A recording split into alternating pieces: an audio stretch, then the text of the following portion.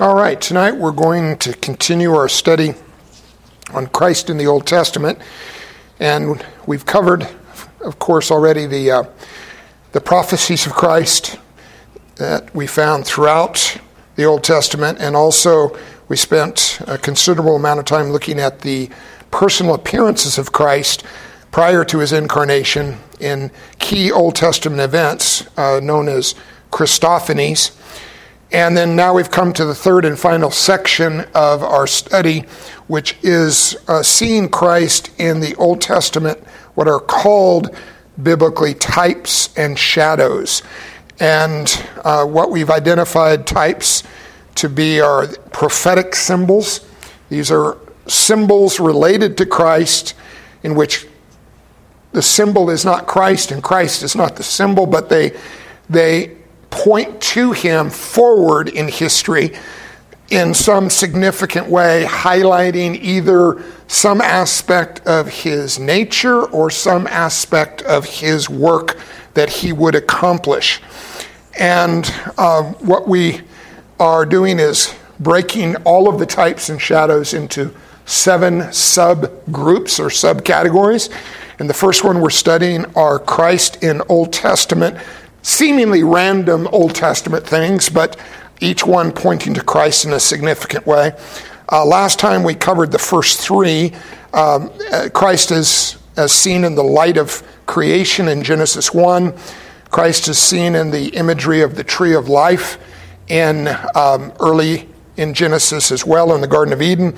And then Christ in the spiritual dream that the Lord gave to Jacob, in which he saw a ladder stretching from heaven to earth. And that ladder, Jesus himself, in his teaching to his disciples later, identified with him, meaning that he is the connection or the bridge, spiritually speaking, between heaven and earth. Otherwise, there being a gap that's insurmountable in which we could not possibly cross over into heaven, and that the only way, therefore, is through him. All right, so what we're going to do is we're going to try to accomplish a few more than 3 tonight. We'll see how far we get. The next one is in Genesis chapter 49, is when we first are introduced to it. And this is the imagery or the type of Christ represented by a lion. This should be a fairly familiar one to some of us, but I want to also, as we develop this, I'm going to tag on a point that really applies to all of these types that we're studying. But let's read first. This is from Genesis 49, verses 9 and 10. And the context here is we're at the very end of the life of the patriarch Jacob. He knows his life is coming to an end in this world, and he calls his sons together, and he speaks to them by way of giving them what we can call a prophetic blessing. He pronounces a specific blessing upon them, but he's speaking about their future and by the Spirit of God identifying what's down the road for them. And for the particular lion imagery, we're going to look at the blessing, the prophetic blessing that Jacob pronounced and gave to his son Judah. And of course, this we'll see the connection to Jesus because even apart from the imagery, because of Jesus being descended from the tribe of Judah. So reading verse 9,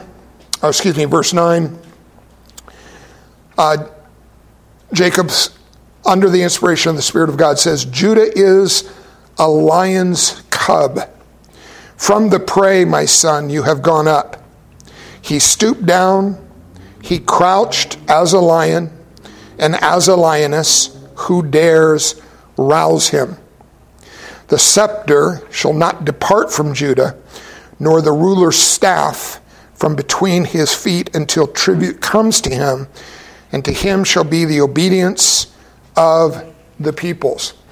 All right, so there are 2 elements that Jacob, by the Spirit of God, emphasizes speaking about Judah's future. And he's not speaking about Judah personally in the sense of Judah himself will not experience these things that are being described. These are going to be fulfilled in the far distant future to Judah's own life in this world. But it is targeting, or Jacob is targeting, one specific descendant of Judah who is a son of Judah and who is, of course, going to be the Lord Jesus and is going to fulfill what is being described in these verses. The two elements are he ties Judah to the imagery of a lion. He actually uses three distinct elements. I'm not going to get so much into why the three distinct elements, but he highlights Judah in connection to a lion's cub, then a male lion, then a female lioness. And all of them are then tied to what he says in verse 10 so that we understand, if we read it in the original context, that the lion imagery is communicating something very specific. It's not everything that can be known and understood about a lion will apply to Christ, but these elements that do apply to our understanding of a lion's role in this world will be highlighted by what is then described in verse 10. Verse 10, the scepter shall not depart from Judah, nor the ruler's staff from between his feet. What Jacob is doing here is identifying that at this moment that he speaks it, at some unknown moment in the future, Judah is going to rise in significance above the other 11 sons of Jacob, and he is going to become the ruler over all of Jacob's descendants, the ruler over Israel. And the specifics of the scepter and the ruler's staff, those were well-known items that a ruler would hold as he would sit upon his throne in order to signify that he had the authority of a true king. And so the lion imagery in verse 9 is tied to the ruler imagery in verse 10 in the sense of, and we still even have this, it's amazing that it's come all the way down into our culture some hundreds upon hundreds of years later. We still refer to the lion as the king of the jungle. Now, what's interesting about that specific phrase is that lions don't actually live in the jungle, so I don't know why the jungle part of it got tied to that. But lions are considered to be the king of their domain in terms of where they actually live. Not that they're necessarily the biggest; they're not. Elephants are bigger, for instance. Not that they're the strongest. Elephants, again, are stronger. But elephants have no interest in their domain of ruling over that area. They just want to be safe and they want to be left alone, and they will only attack in a circumstance when they're being threatened or they're feeling like they're being threatened. Lions, on the other hand, are what we call predators. They actively go out and seek to dominate the surrounding area in which they live. All right, so in some way, then the lion imagery highlights something, as I mentioned before. Either we're seeing in these types a highlighting of some aspect of the nature of Christ or some aspect of the work of Christ. And so for this one, we're going to emphasize the work of Christ is in focus here, which is his work completed, his work finished, his work reaching its ultimate expression, which is not focused upon his death on the cross, but focused upon both a combination of his resurrection from the dead and his ascension back to heaven, in which he sat down upon the throne of God in heaven and was enthroned, and from that point forward, the scepter and the ruler's staff have not departed from his hands, and he truly rules as lion over all of creation and all of existence. Now, I want to connect this with some passages that indicate those threads or those elements. But before we do, I'd mention that this is a good example, and I want to use this then to kind of establish an interpretive principle that we're going to hopefully keep in mind as we go through all of these different types. And that is that types are not meant to function as like a symbolic code. The idea of a so-called symbolic code would be if you have a secret code language, like for instance in World War II, our nation used Navajo radio operators to send messages between various units, and they would speak in the Navajo language because they knew that the Germans who were listening in or the Japanese that were listening in were not able to understand the Navajo language, and so the code was the Navajo language. But in that case, the words that were used mean the same thing in every single instance. In a code, there's a consistency of meaning in every occurrence. So what I want you to understand about the biblical types is they don't function like a code in that sense. So we have this wonderful imagery here. It's symbolic imagery. It's highlighting, in this case, a specific aspect of the work of Christ. But it's not functioning like a code in the sense that, okay, now that we know that the lion represents the completed and finished work of Christ as displayed in his rule upon the throne of God in heaven, therefore, every time that I find anywhere else in God's word a reference to a lion, I can then conclude that what's being discussed or what's being described is Christ sitting upon his throne ruling, and it's being portrayed in some symbolic way. And that's just not the case. Let me give you a couple of examples in this. Turn, if you would, to 1 Peter chapter 5 in the New Testament, a very famous lion reference.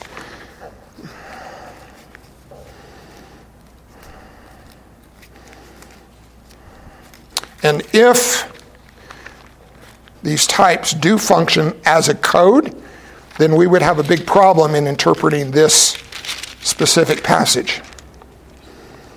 I'm going to read from 1 Peter chapter 5, verse 8. And this is in a group of exhortations that Peter is giving the church. Be sober-minded, be watchful. Your adversary, the devil, prowls around like a roaring lion, seeking someone to devour. Resist him, firm in your faith, knowing that the same kinds of suffering are being experienced by your brotherhood throughout the world. All right, so if types function as a code, what's the problem when we get to this passage?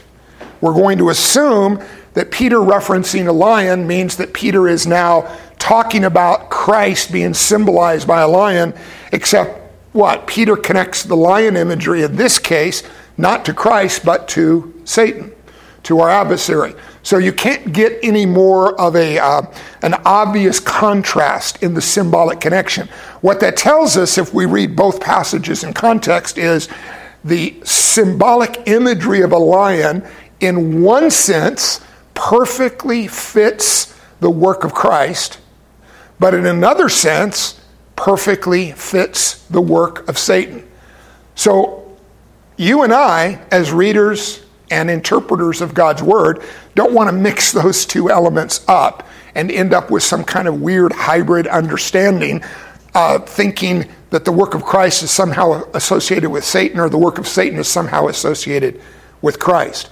So how do we distinguish which one is a type, a symbol of Christ, and which one is a symbol of the work of Satan rather than of Christ? You have to pay attention to the context. You have to be able to distinguish how the imagery is being used and then draw the right conclusion as to whether the writer is intending to stir your perspective toward a new understanding of Christ, or whether he's using that imagery in an entire different way for an entirely different reason. So what is the way that Peter's using the imagery of a lion here? He's using the lion as a predator. So yes, the lion rules over his domain, and that appropriately represents Christ, but the lion is also, just in the natural scheme of this fallen world, a predator. And a predator never seeks the good of those that it is hunting. A predator has only one thought in mind, and that's to catch its prey and to devour it for its own benefit, not thinking anything about the benefit of the person or the thing, that the other creature that's being devoured. So, of course, the predatory aspect of lions would not connect and does not represent Christ either in his nature or his work, but it does perfectly display the role of Satan functioning as a spiritual predator. Let me give you another example. Judges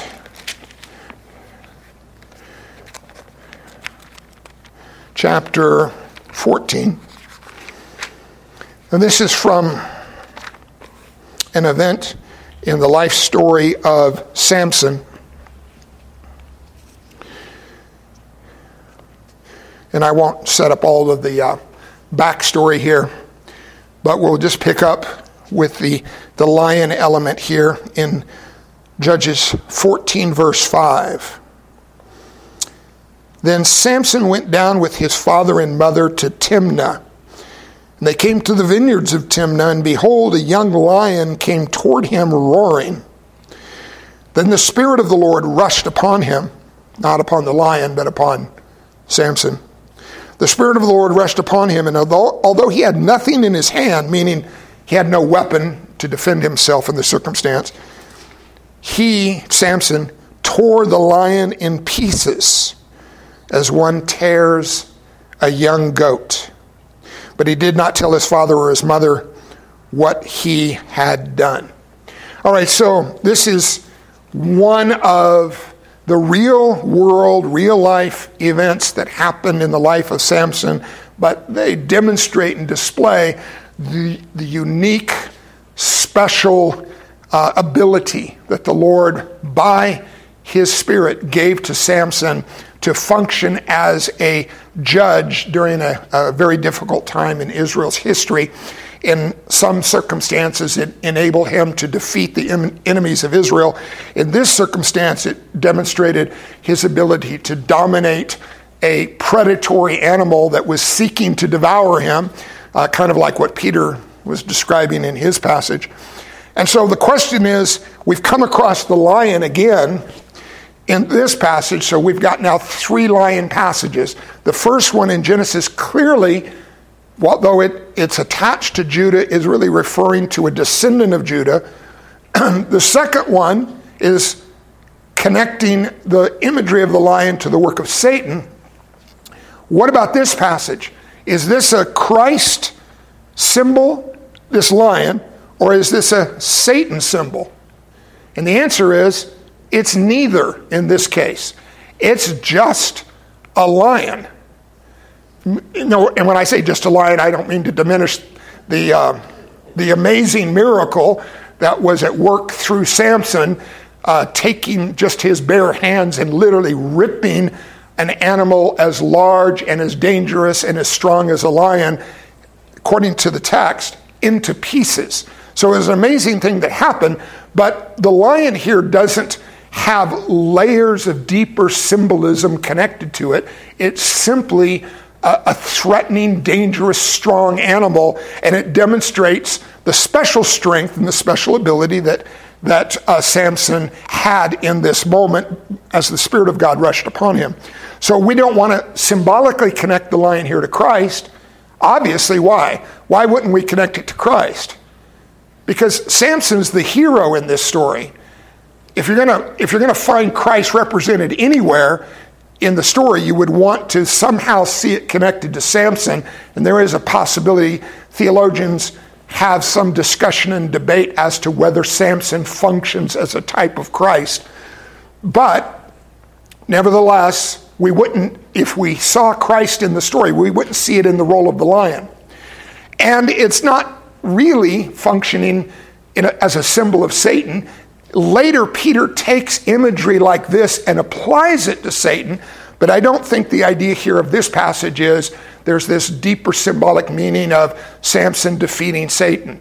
It's simply he had the strength and the miraculous ability by God's Spirit to defeat this predatory animal. So what I want you to see is you have the same imagery of a lion. In one case points to Christ, in another case points to Satan, and in a third case doesn't function as a symbol at all. It's just a description of a real world event. And only by reading each context carefully can you appropriately draw the right conclusions about the use of the imagery. All right, so I said we'd look at a couple of other passages that use this lion imagery, and now we're back to how the lion does in some sense represent Christ. Let's look first in 1 Kings.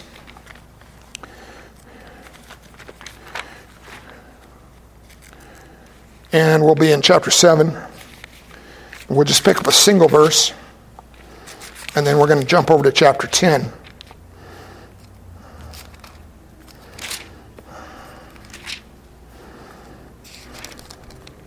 What's happening here in chapter 7 of 1 Kings is the Lord has appointed for Solomon, the son of David, to build a new and special structure in Jerusalem that is going to replace the tabernacle of the Lord, which has been the special symbolic structure. We'll eventually, when we get in our study of the types and shadows, we'll get to a segment that it has to do with the structures of the Old Testament that point to Christ.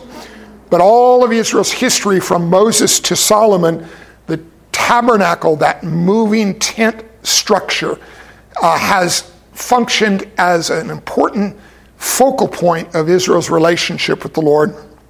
But that has now served the Lord's purpose in history, and it's going off of the stage of history. The tabernacle is being replaced by the Lord's intention with a more permanent and stable structure, which is the temple to be built in Jerusalem, and he's appointed Solomon, the son of David, to build it.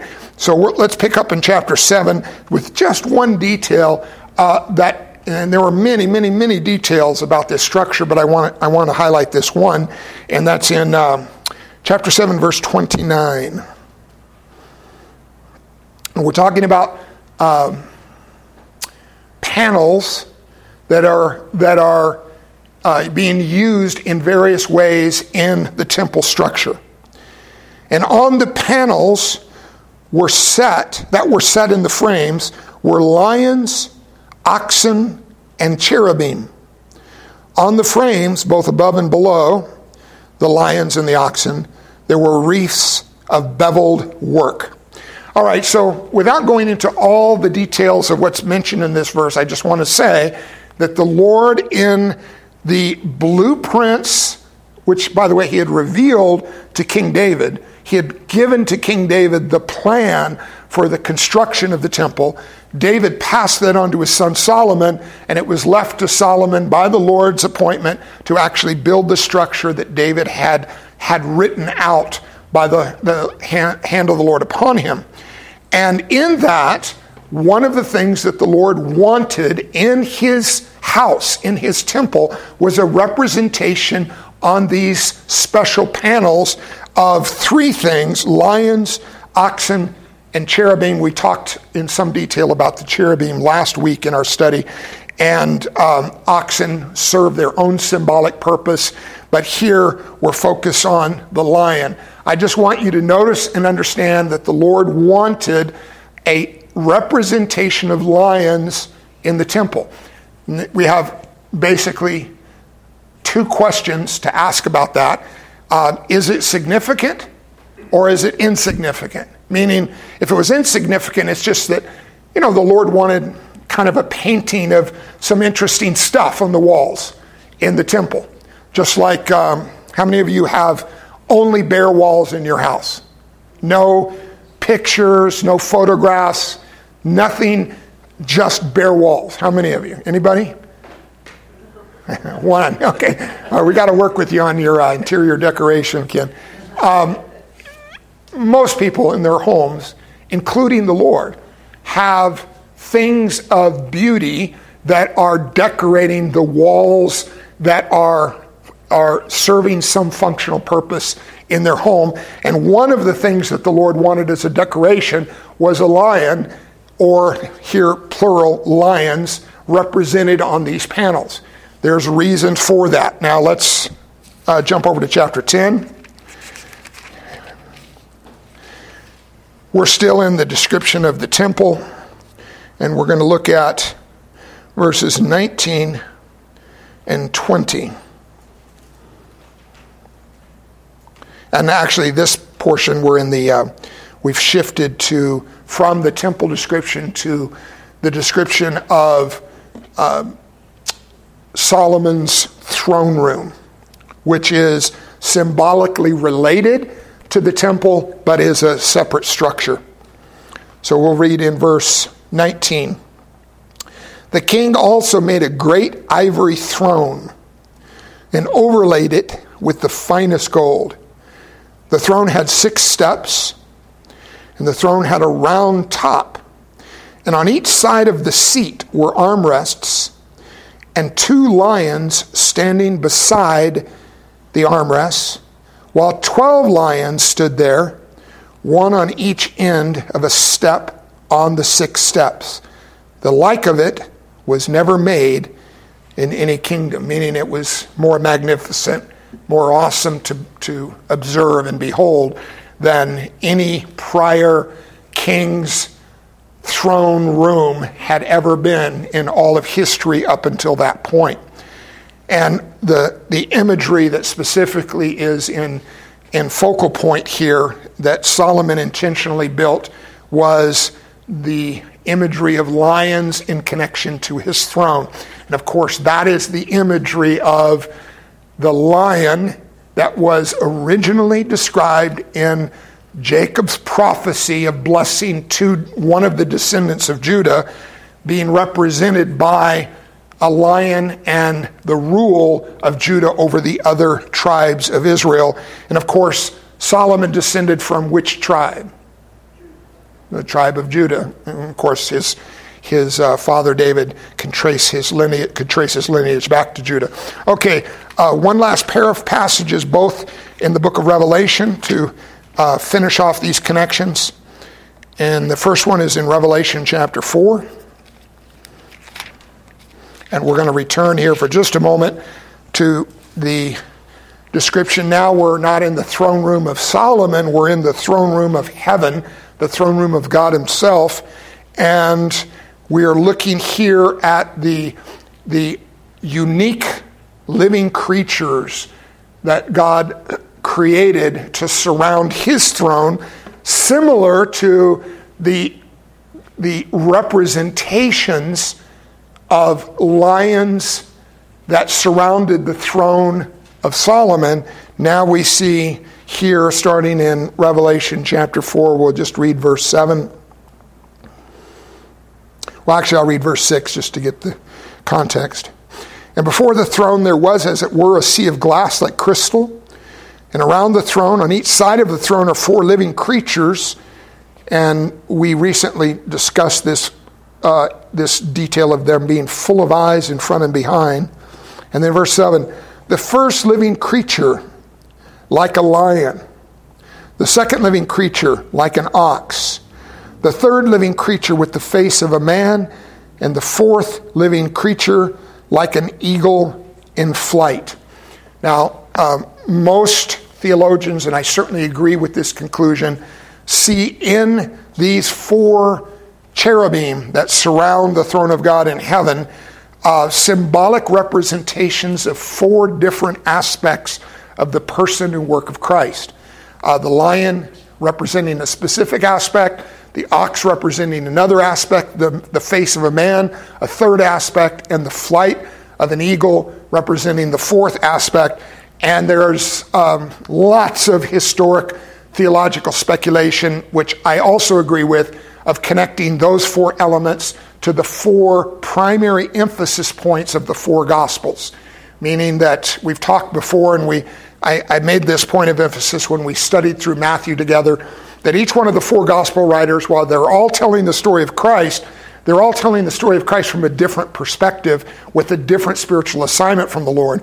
And the lion aspect pointing to the rule of Christ, pointing to the reign of Christ, and that would connect most directly to the Matthew gospel account, which is all about the king and the kingdom of heaven. Now let's look one chapter deeper into chapter 5. And this is probably the most famous of all of the Jesus represented by a lion passages. I'll just start reading in verse 1. Then I saw in the right hand of him who was seated on the throne, this is God the Father represented on the throne, a scroll written within and on the back, sealed with 7 seals. And I saw a mighty angel proclaiming with a loud voice, who is worthy to open the scroll and break its seals? And no one in heaven or on earth or under the earth was able to open the scroll or to look into it. And I, that's John the apostle, I began to weep loudly because no one was found worthy to open the scroll or to look into it. And one of the elders, and this is one of the 24 elders seated upon one of the 24 thrones surrounding the central throne of God.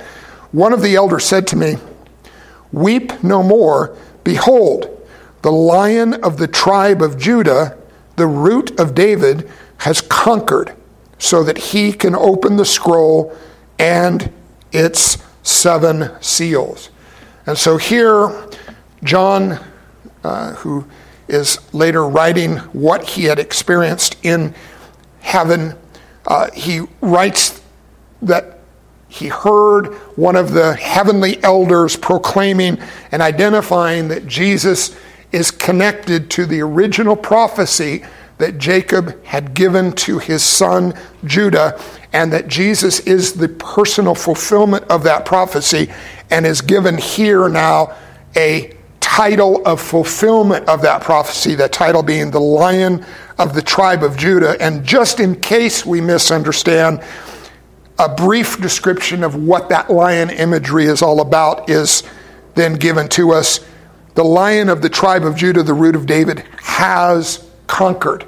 So the idea being that the rule or the conquest of Christ over all of the forces of darkness and over all of the sin of mankind is all being summed up in his victorious return to heaven in his ascension.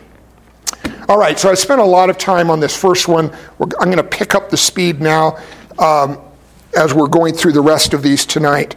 The next one is found in Exodus chapter 15.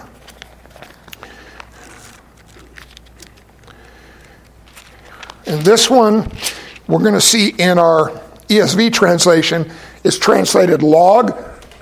In the New American Standard, it's translated tree. You can translate it either way. The meaning is essentially the same. And this is from an account early in the Exodus, as the children of Israel have just now successfully, by the miraculous grace of God, they've crossed over the Red Sea on dry ground. They're on the safe side of the Red Sea. Pharaoh and his chariot army have been drowned, or Pharaoh's army at least has been drowned in the Red Sea. And the children of Israel now are on the Sinai wilderness side, and they're forever now separated, cut off from Egypt where they were enslaved. And they sing this wonderful song on the far side, just a song of victory and celebration of what the Lord has just done, which is called or identified for us elsewhere in Scripture as the Song of Moses.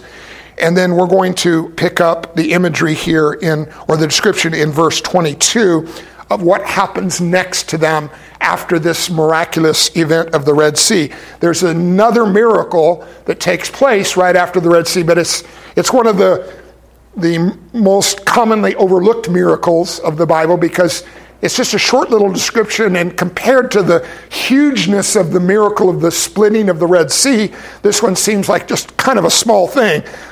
But in terms of miracles, I don't know if there's like an actual miracle scale in terms of like, okay, this miracle is a 10 and this other miracle is only a level 7 miracle.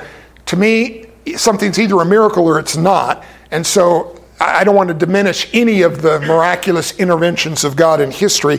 This is one of what we might think is smaller, but still an amazing and miraculous event.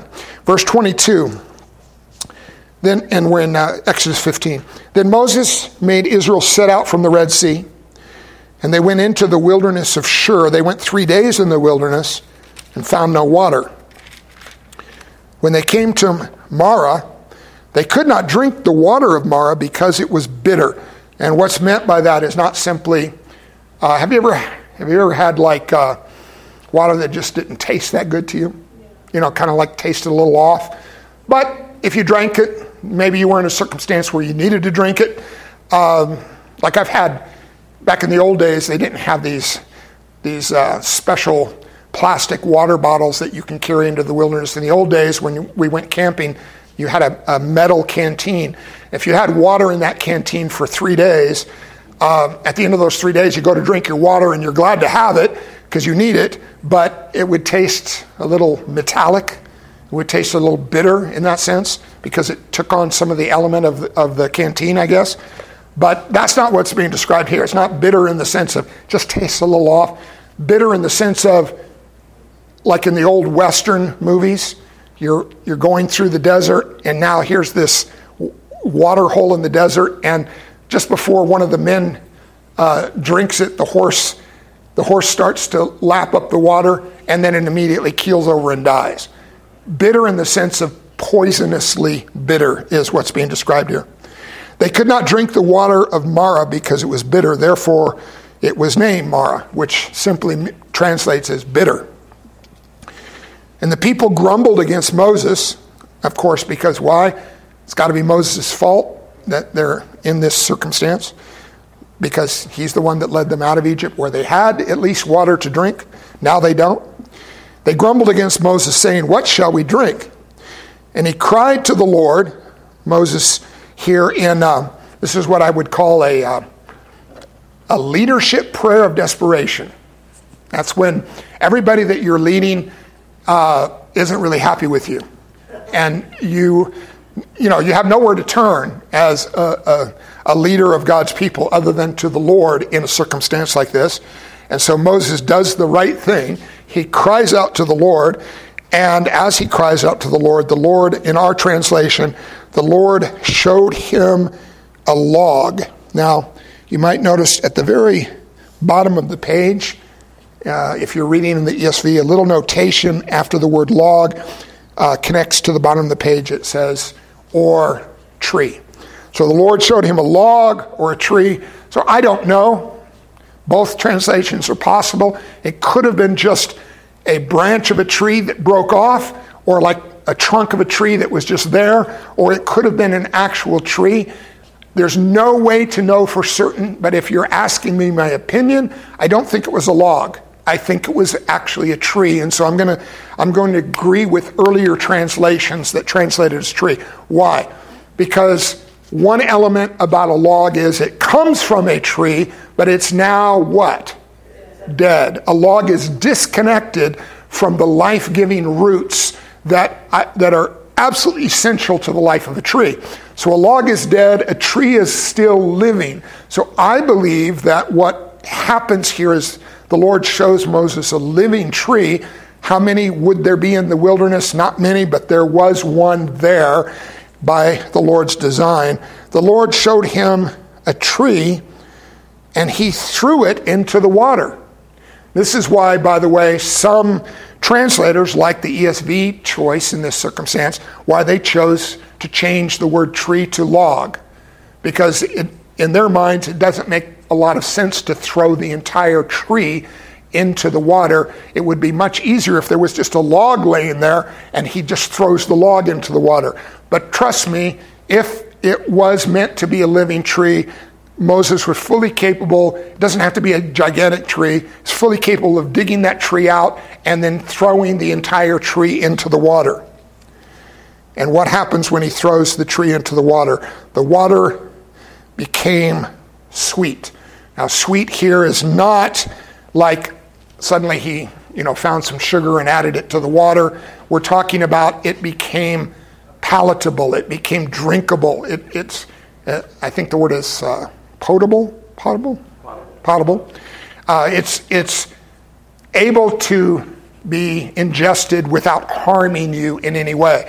So the difference here between bitter and sweet is simply one drink of the bitter water will kill you, whereas the drink of the sweet water will actually refresh you. So what's the typological imagery here? Well, we in our study last week, we focused on Christ being connected to the tree of life, being represented as a symbolic type by the tree of life. And I think this is just carrying forward that same imagery, but now in the context of their Exodus experience. The idea is that the circumstances in which they find themselves are bitter, killing circumstances. And had they not had a right relationship with the Lord in this circumstance, they would have died in this situation. But because of the Lord's presence, and because the Lord is watching over them, and because the Lord intends to deliver them and to save them in this circumstance, He wants to ensure that they're going to have actual water to drink. Now, what's interesting is one of the images that we're going to look at in just a couple of minutes is the imagery also in the book of Exodus, and it's actually chapters before this that it happens, in which there is a rock that is split open in their wilderness journey, and living water comes out of the rock in order to provide water for them to drink. So why didn't the Lord provide that rock water, that miraculous rock water for His people in this circumstance? It's because there is a different typological symbolic connection that the Lord is wanting to illustrate, and that is the turning of the bitterness in life to sweetness in life. And what is it that causes bitterness in life, biblically speaking? We're not talking about just in terms of our emotional feeling about certain things, but from a truly spiritually discerned biblical perspective, the only thing that makes life bitter is sin.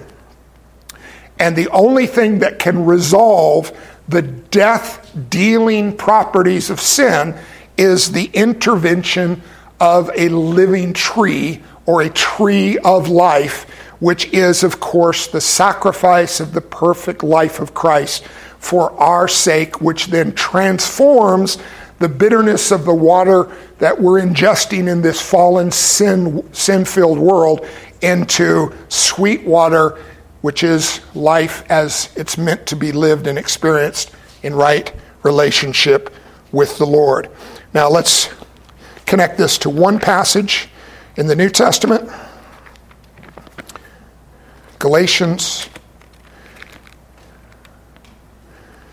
And I'm going to try to do this for each type, connect at a minimum of one New Testament passage to each one of these types.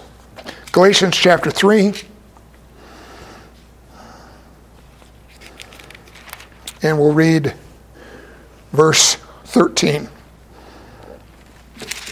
Christ redeemed us from the curse of the law by becoming a curse for us, for it is written, "Cursed is everyone who is hanged on a tree," so that in Christ Jesus the blessing of Abraham might come to the Gentiles, so that we might receive the promised Spirit through faith. The idea here is the bitterness of the curse that the law highlights, which is the curse of sin, is transformed from bitterness to sweetness by the introduction of the sacrificial death of Christ upon the cross. All right, let's move to the next one. And I briefly covered this one in our introductory study, so I won't spend a lot of time on this one, but I do want you to see it in its original context. Numbers chapter 21.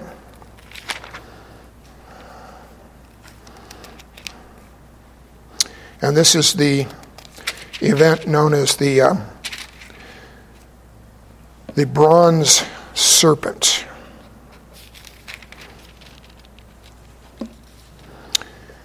And we're still in the Exodus journey of Israel through the wilderness. Numbers 21, verse 4. From Mount Hor they set out by the way to the Red Sea to go around the land of Edom, and the people became impatient on the way. And the people spoke against God and against Moses. Why have you brought us up out of Egypt to die in the wilderness? For there is no food and no water, and we loathe this worthless food. The worthless food that they're loathing is, of course, the manna in the wilderness. So verse 6, all we have is a brief description of the heart perspective and heart attitude of the people, and the complaints, the grumbling and the complaining of the people against both the Lord and Moses.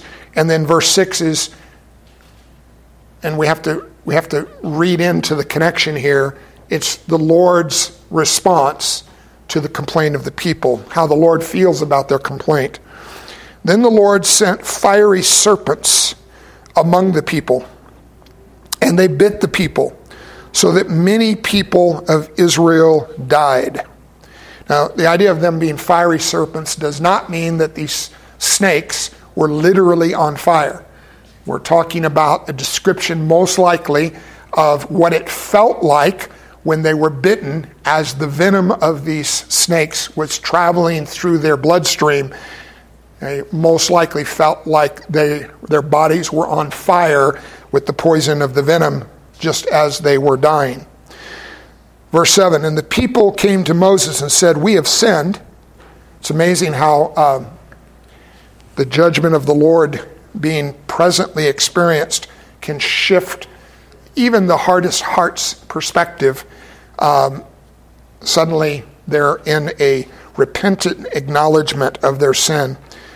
They came to Moses and said, we have sinned, for we have spoken against the Lord and against you, which tells us what? Even though it took the bites of the fiery serpents for them to own up to their sin, they knew even before the serpents came that they were sinning by complaining against the Lord and against Moses.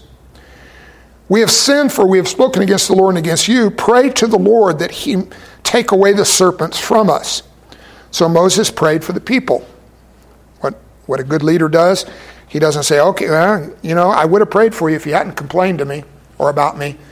I'm not praying for you now. You just figure it out. He intercedes for the people. And the Lord said to Moses, and this is apparently as Moses is praying, make a fiery serpent and set it on a pole, and everyone who is bitten, when he sees it, shall live. So Moses made a bronze serpent and set it on a pole, and if a serpent bit anyone, he would look at the bronze serpent and live. All right, so in brief, because we did cover this already, what's being portrayed here, and this one we're not left to just kind of figure out or discern.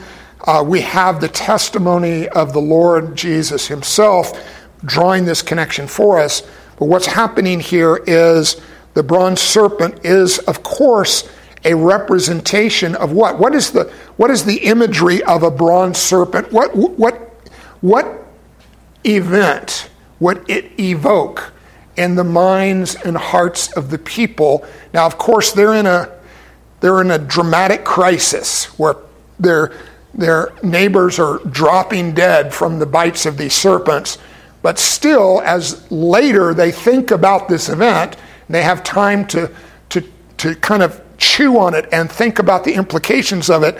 There's an obvious imagery connection here. What should it connect to in their minds? The Garden of Eden, and how problems between the Lord and his people first began, which was with a serpent leading the children of Israel, as represented in the garden by Adam and Eve, into a temptation leading to a sin. That sin then changing everything from that day forward. So here, the serpent is clearly a reference all the way back to the Garden of Eden, and here's where we're going to have to exercise that extra measure of discernment that I was talking about in our first example when we were looking at the lion. Ordinarily, if we're thinking of serpent imagery, who would we connect serpent imagery symbolically to? Christ or Satan? Satan. That's an obvious one. It's an easy one. Throughout Scripture, not every mention of a serpent is a Satan symbol, but there are many symbolic connections when serpents are mentioned to the work of Satan. Now let's take this and look then into the Gospel of John, chapter 3. And this is the discussion one night, private discussion between Jesus and one of the Pharisees by the name of Nicodemus. And the early part of the chapter, which we won't have time to read, is Jesus confronting Nicodemus with the necessity to be born again. But we're going to pick up in verse where Jesus makes the connection to the Numbers passage in verse 14.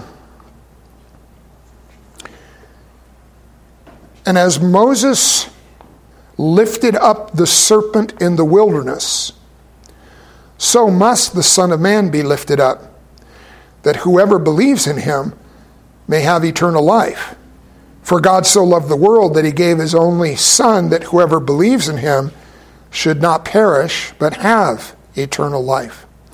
All right, so Jesus clearly is grabbing the story from Numbers chapter 21 about the children of Israel complaining about the Lord and his chosen deliverer, Moses, and how the Lord sent the fiery serpents as a judgment upon the people, and how that turned the hearts of the people. And as Moses interceded, he was instructed by the Lord with a special instruction: make a representation of a serpent, put it on a pole, and of course, since the bronze serpent is not wiggly, it's firm as a metal, and it's put on top of the pole, or at least somewhere near the top of the pole, high enough so that as the pole is lifted up, the people in the camp, throughout the camp, can see the serpent on the pole. You have kind of a representation of a cross, with the serpent and the pole representing that cross-like structure.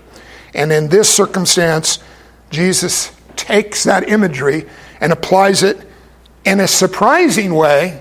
Must have been surprising to Nicodemus. And we're not even sure if Nicodemus got the point that Jesus was making that night.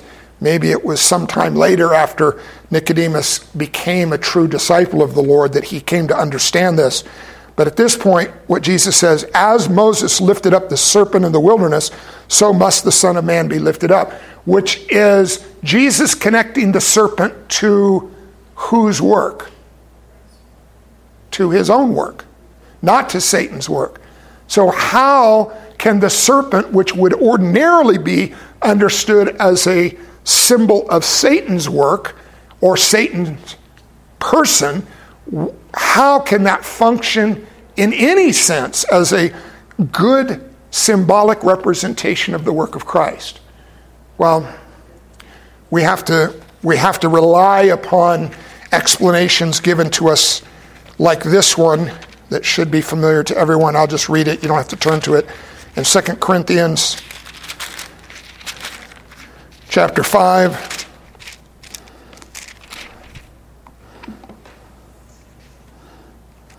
and I'll read verse 21.